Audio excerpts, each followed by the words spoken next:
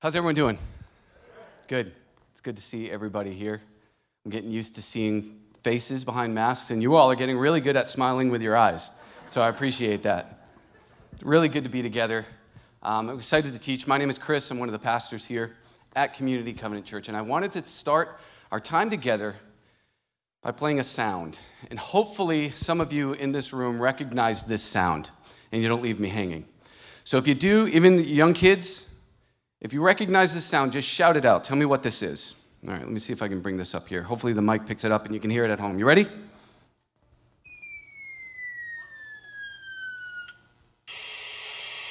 Does anyone know what that's from? Don't leave me hanging here. No. Oh, man, this might fall flat. That's the sound of electronic talking battleship. That's the sound of our torpedo making its way over to a ship. So this is a game that I was just enthralled with as a kid. So I didn't have the normal battleship game. I had the electronic talking battleship, which was just this immersive experience of the battleship game, right? So we would enter in our ships, and you'd have all the pegs. Any of you remember Battleship with the white pegs and the red pegs, and you sort them, you set up your ships, and you'd be playing, there's different strategies in the game. I was more of the strategy where I would try and line up my ships so that it would look like the aircraft carrier, but really it was just a bunch of the bottom of the ships, You're trying to strategize your opponent. And then there's those ones that kind of, sometimes you'd put ships in the 4 different corners and whatnot. But so this was a game that I played a lot. And you set up ships, you go back and forth, and this talking version had all the sound effects, the hits, it let you know when you were the victor at the end. But there was one part that I remember, and in studying through this last section of Ephesians, it brought this phrase to mind. But when we were setting up the battleship game, you'd enter in all the coordinates, then you'd hit start, and then this siren would go off, and you'd hear this voice saying, prepare for battle, prepare for battle. You just get into it, right? I was in the battleship then. As I was reading through Paul's closing to Ephesians, I couldn't help but hear that same alarm. I couldn't help but hear him saying that same alarm, prepare for battle. It was a reminder that what we've been going through in these indicatives of who God is, we call them these truth bombs of who God is and how he interacts with his people. As we shifted into the back half of the letter, these imperatives, was these ideas to follow. I don't want to say rules because we don't want to scoot into moralism there, but there were these, then what? So given all that we know about God and how he interacts with his people, how should we respond? And then this last portion of the letter, I can hear Paul saying, prepare for battle. Prepare for battle. This is what I've called Paul's battle plan for believers. It's kind of the big idea for the morning is the battle plan of a believer starts with an awareness of the enemy, a confidence in our abilities, and if I could add to that, our confidence in our abilities in Christ, and submission to God's authority. So the battle plan of a believer starts with an awareness of the enemy, confidence in our ability in Christ. There's that phrase, in Christ, that we've been hearing all throughout the book of Ephesians. And then also our submission to God's authority. Sort of divided it up into these 3 segments. One, perception, preparation, and prayer. So as we go through this passage, remember these 3 titles: perception, preparation, and prayer. Awareness of the enemy, confidence in our abilities in Christ, and submission to God's authority. So this week we're going to be teaching in that classic portion of Scripture that is the armor of God. And I'd like to pray for us as we dig into God's word. Heavenly Father, we submit to your authority. Amen. God, we recognize that you are far above our understanding and our comprehension, that your kingdom, where you exist, in that kingdom realm, God, you invite us to participate in that. You invite us to see little glimpses of that in our lives and here on earth. And we invite you to do that now. God, we are earnestly looking towards your word. We want to learn. We want to know you more and more. We want to know how to be citizens of your kingdom here on earth. God, take these moments that we look at these closing remarks from Paul to the Ephesians. Let them just pierce to our hearts, Father. Let them convict us where we need to be convicted of our own walk with you, our own lifestyle. And let that bring about change. The change that is rooted in the truth of your word. What a blessing to be able to open up this book and grow closer to you. So bless this time. We pray this through the mighty power of your Son, Jesus. Amen. All right, so we're going to be looking at this last portion of Paul's letter to the Ephesians in 3 parts. Perception, preparation, and prayer. The first, perception, is going to start with verse 10. Ephesians 6, verse 10 says a final word, be strong in the Lord and in his mighty power. Put on all of God's armor. Make a note of that. So that you will be able to stand firm against all strategies of the devil. For we are not fighting against flesh and blood enemies, but against evil rulers and authorities of the unseen world, against mighty powers in the dark world, and against evil spirits in the heavenly places. It's interesting, Paul closes out these final remarks with that phrase, heavenly places. And I don't know if you remember, but all the way back in chapter 1, Paul reminds us that God has blessed us with every spiritual blessing from the heavenly places. That phrase, heavenly places, is pronounced epuranios. The Greek word epuranios, and that means heavenly places. The same word is used at the beginning of the letter. Well, I can't do that. At the beginning of the letter and at the end of the letter. So we need to make note of that Paul recognizes that the same place that God has blessed us with every spiritual blessing is where he talks about this opposition. It's the same sphere of spiritual activities. Paul reminds us that there's a war happening in this realm. There's an opposition to those spiritual blessings that he reminded us in the first chapter. I think it's important that we pause on this. I think too often we can read the back half of Ephesians and we can start to move into it being moralism, just a list of do's and don'ts. Maybe we think, oh, this is a kind of like a list to better relationships sort of thing. Well, Paul's pausing on right here is reminding us that it's not a matter of following rules. It's not a matter of moralism, being a good person or having good relationships. At the root of it all, what's happening is there's a war going on in these spiritual realms. It's otherworldly, and we're a part of that. We decide which side of that battle we're on. We decide which side of that battle we're committed to. Underneath all of what Paul's writing to the Ephesians is this idea that there's a war going on. And we need to live every day aware of that. Just as we talk about God's kingdom, there is a kingdom that is opposed to everything that God is for. Paul's reminding us of our enemy. Look back in verse 10. Sorry, go back 2 slides, Rose. Stand firm against the strategies of the devil. I like the NLT version there because of the word strategies. Right? That phrase, know your friends, keep your friends close, but keep your enemies closer. Is that what it is? Right. That's what he's saying here. Know your enemy. Know how he operates. Know that this realm exists, but then know that opposition. Strategies, scheming. The devil is a great deceiver, and it's worth looking at that a little bit more. I heard deception once explained to me this way, is that if I if I hit you, like if I came up to you and I struck you and I punched you, you'd know it was me. If I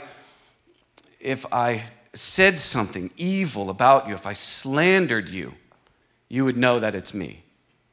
If I deceived you, you would know it's me.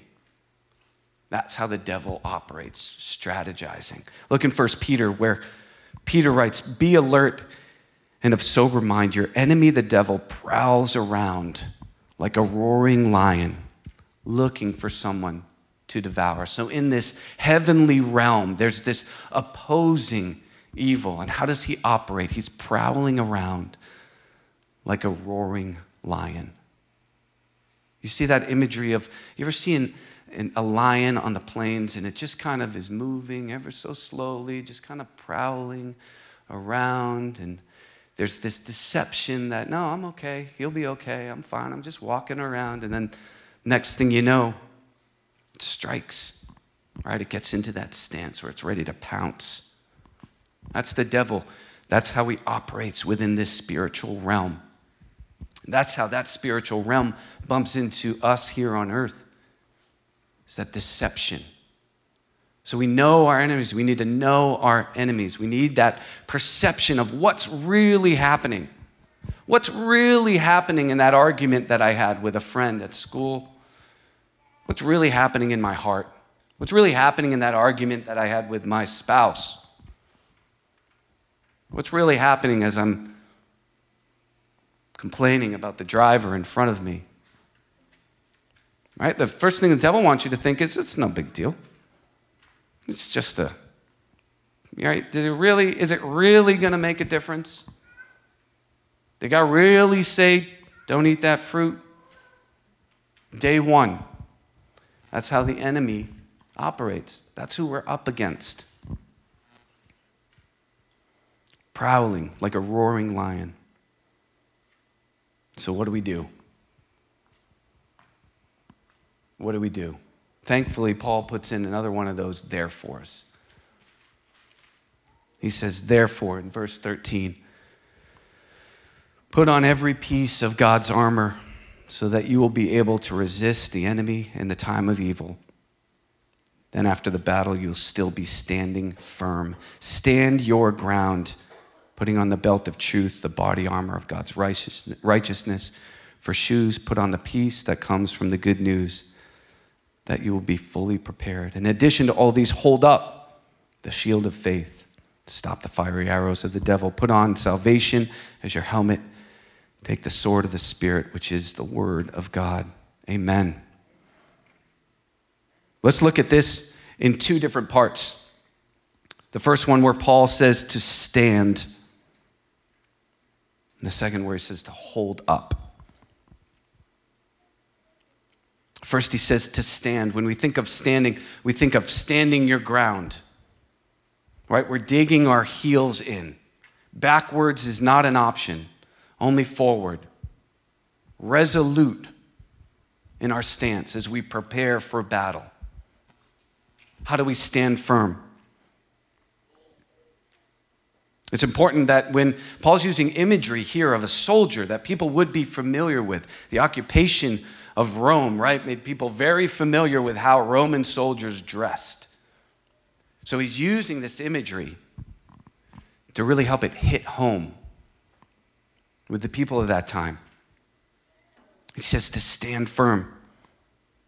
First with the belt of truth. So a belt in that time would be something where you would almost tie up your robe, like you're ready to get down to business. That idea of girding up. So the belt of truth is kind of holding everything in place as we dig our heels in and we're ready for battle.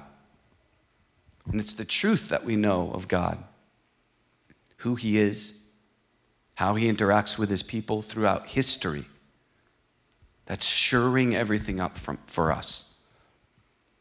So as we prepare for battle, it's the belt of truth, just tying everything in place, getting ready for us to take that next step. The next piece of armor, he says, the body armor of God's righteousness, or some translations call it the breastplate of righteousness. And what that is us reflecting God's righteousness. That's not self-righteousness.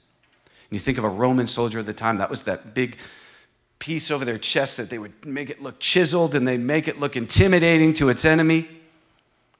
We have God's righteousness as we lead, right? So that's like we're making an impression on our enemy as we equip ourselves with the righteousness of God. It's also a reminder for us to pursue that righteousness. So we have that belt of truth holding things together. We got that breastplate of righteousness that we're leading with. Finally, Paul says, we stand with shoes, readiness of the gospel of peace, so that you will be fully prepared. Some commentaries, some translations will look at the shoes, and they'll say it's the shoes of the gospel of peace. It's worth pausing there too, and this is something that God's really been working in my heart, and it's on my heart to share with each one of you, is the idea of peace, especially coming into the Advent season, where that word peace is heard. And that's that peace is not the same as rest. Peace is not always the same as rest. I think too often we hear the phrase, the gospel of peace, and we believe that gospel is going to usher in this season of rest. And what did we learn in the Sermon on the Mount? What was the last one? Blessed are those who are persecuted. There will be seasons of rest. But peace does not always mean rest. And I think of it this way. We look at the last day of our Savior, leading up to the cross. You know that when Jesus was on the cross, he experienced the wrath of God. He experienced separation from God. But for those, 9 hours leading up to the crucifixion, I believe that Jesus was experiencing the peace of God. Amidst all of the persecution, there was a peace. What did that peace allow him to do? Take the next step towards the cross, and the next step towards the cross. So I don't think it's any coincidence that Paul is talking about these shoes of readiness in the gospel of peace. Because that's a part that's going to have to take that next step.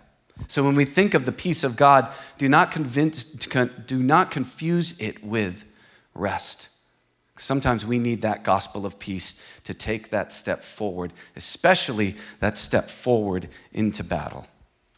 So when he talks about these shoes, he's talking about them being equipped with that peace so that we'll be fully prepared to take that step. So here we are standing our ground with that belt of truth, the breastplate of righteousness, those shoes that are equipped with the readiness to take that step when God calls, to take that step when the Spirit leads. Standing firm.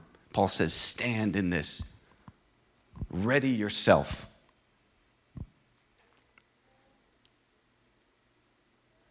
Then he goes on. He says, hold up these things. Hold up the shield of faith, the helmet of salvation, the sword of the Spirit.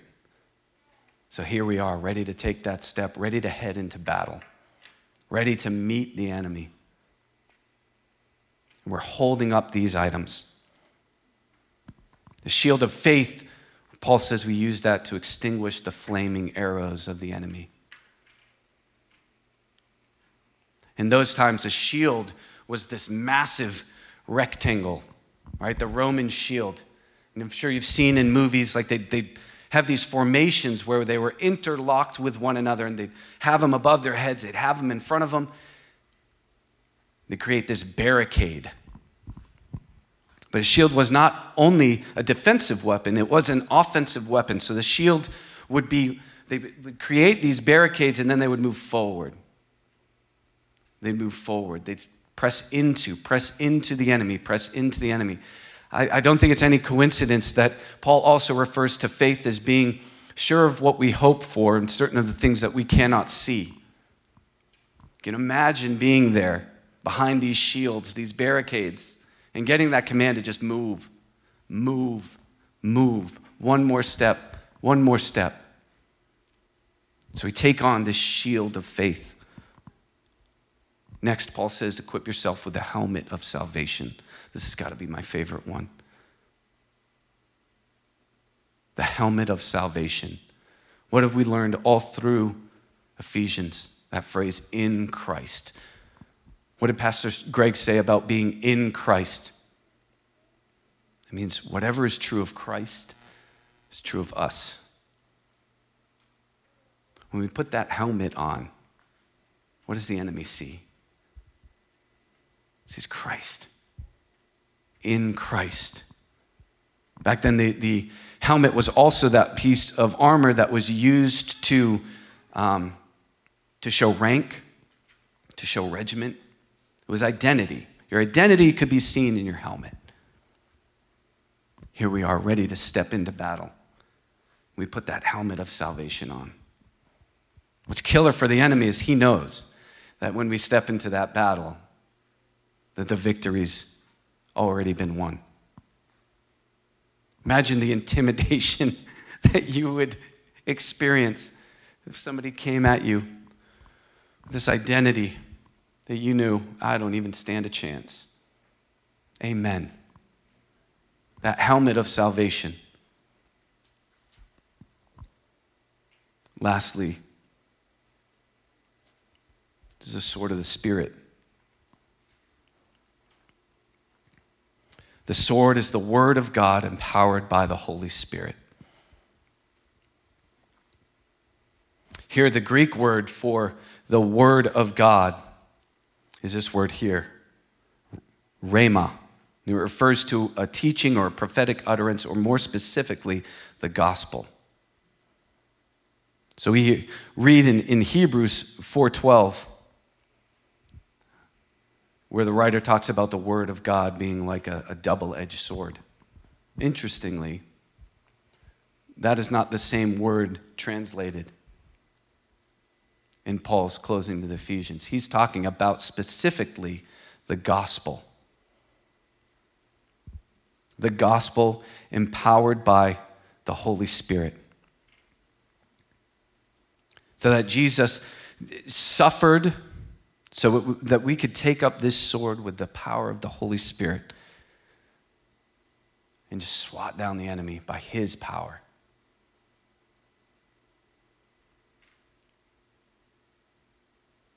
Romans 5:8 says, and if the spirit of him who raised Jesus from the dead is living in you, he who raised Christ from the dead will also give life to your mortal bodies because of his Spirit who lives in you. The sword of the Spirit, that is the word of God, that is the gospel message. It's the Holy Spirit. It's the Holy Spirit's power that drives every blow to the enemy. The same power that raised Jesus from the dead is a part of every battle that we face.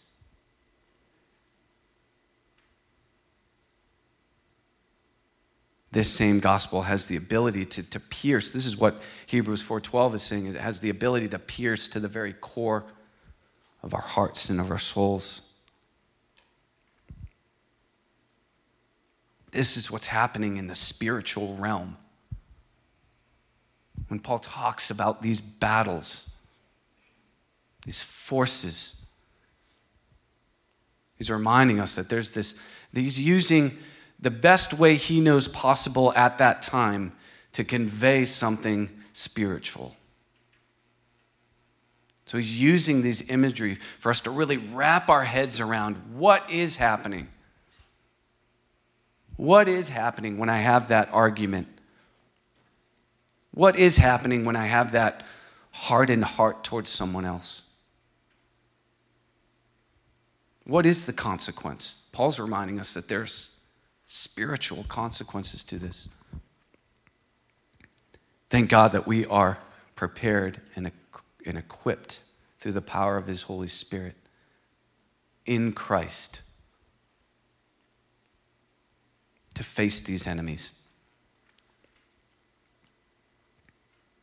So perception, preparation, and lastly, Paul emphasizes prayer.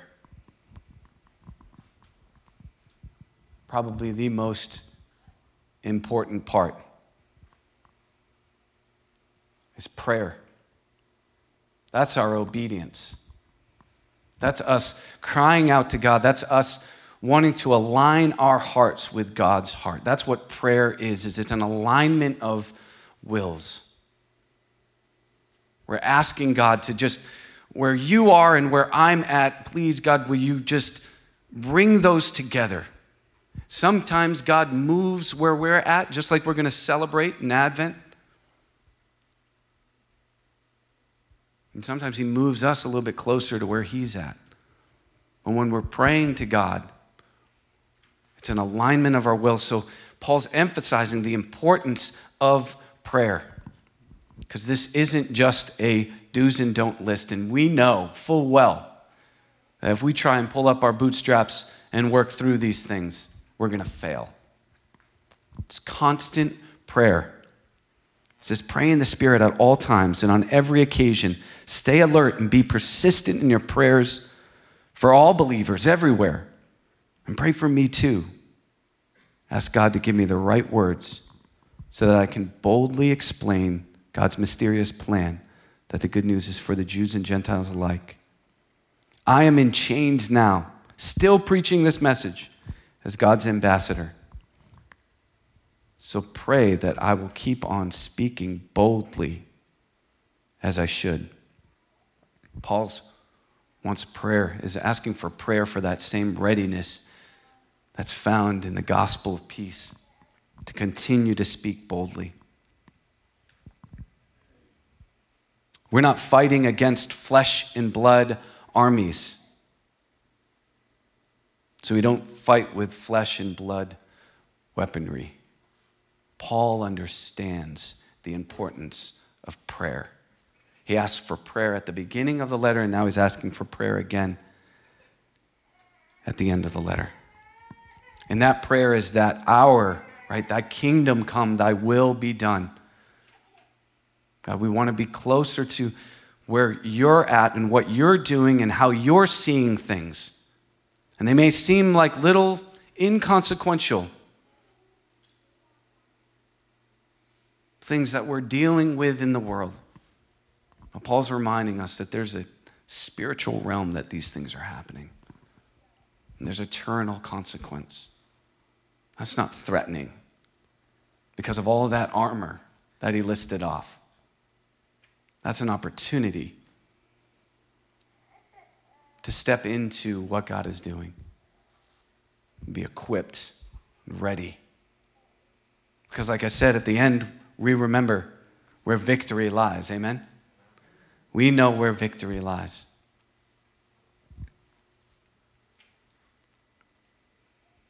The battle plan of a believer starts with an awareness of the enemy, a confidence of our ability in Christ, and submission to God's authority. Where is God speaking to you in your own life? Do you need to be more aware, more prepared? Or is it that last one of submission? Are we aware of these things, but our lifestyle isn't such that we build our lives around these understandings? I pray that God convicts each one of us here in 1, 2, maybe 3, all of those areas.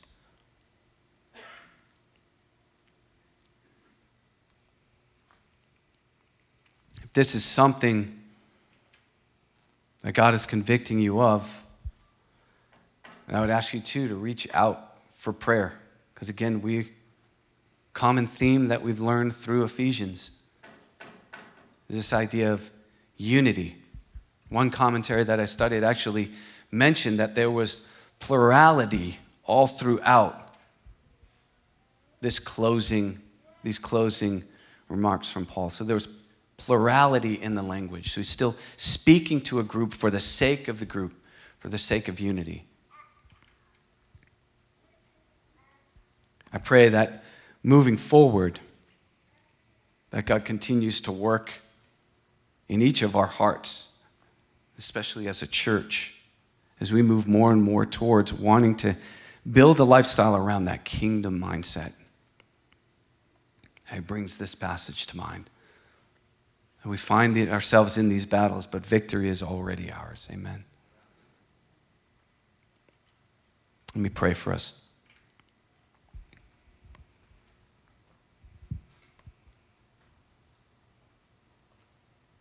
Father God,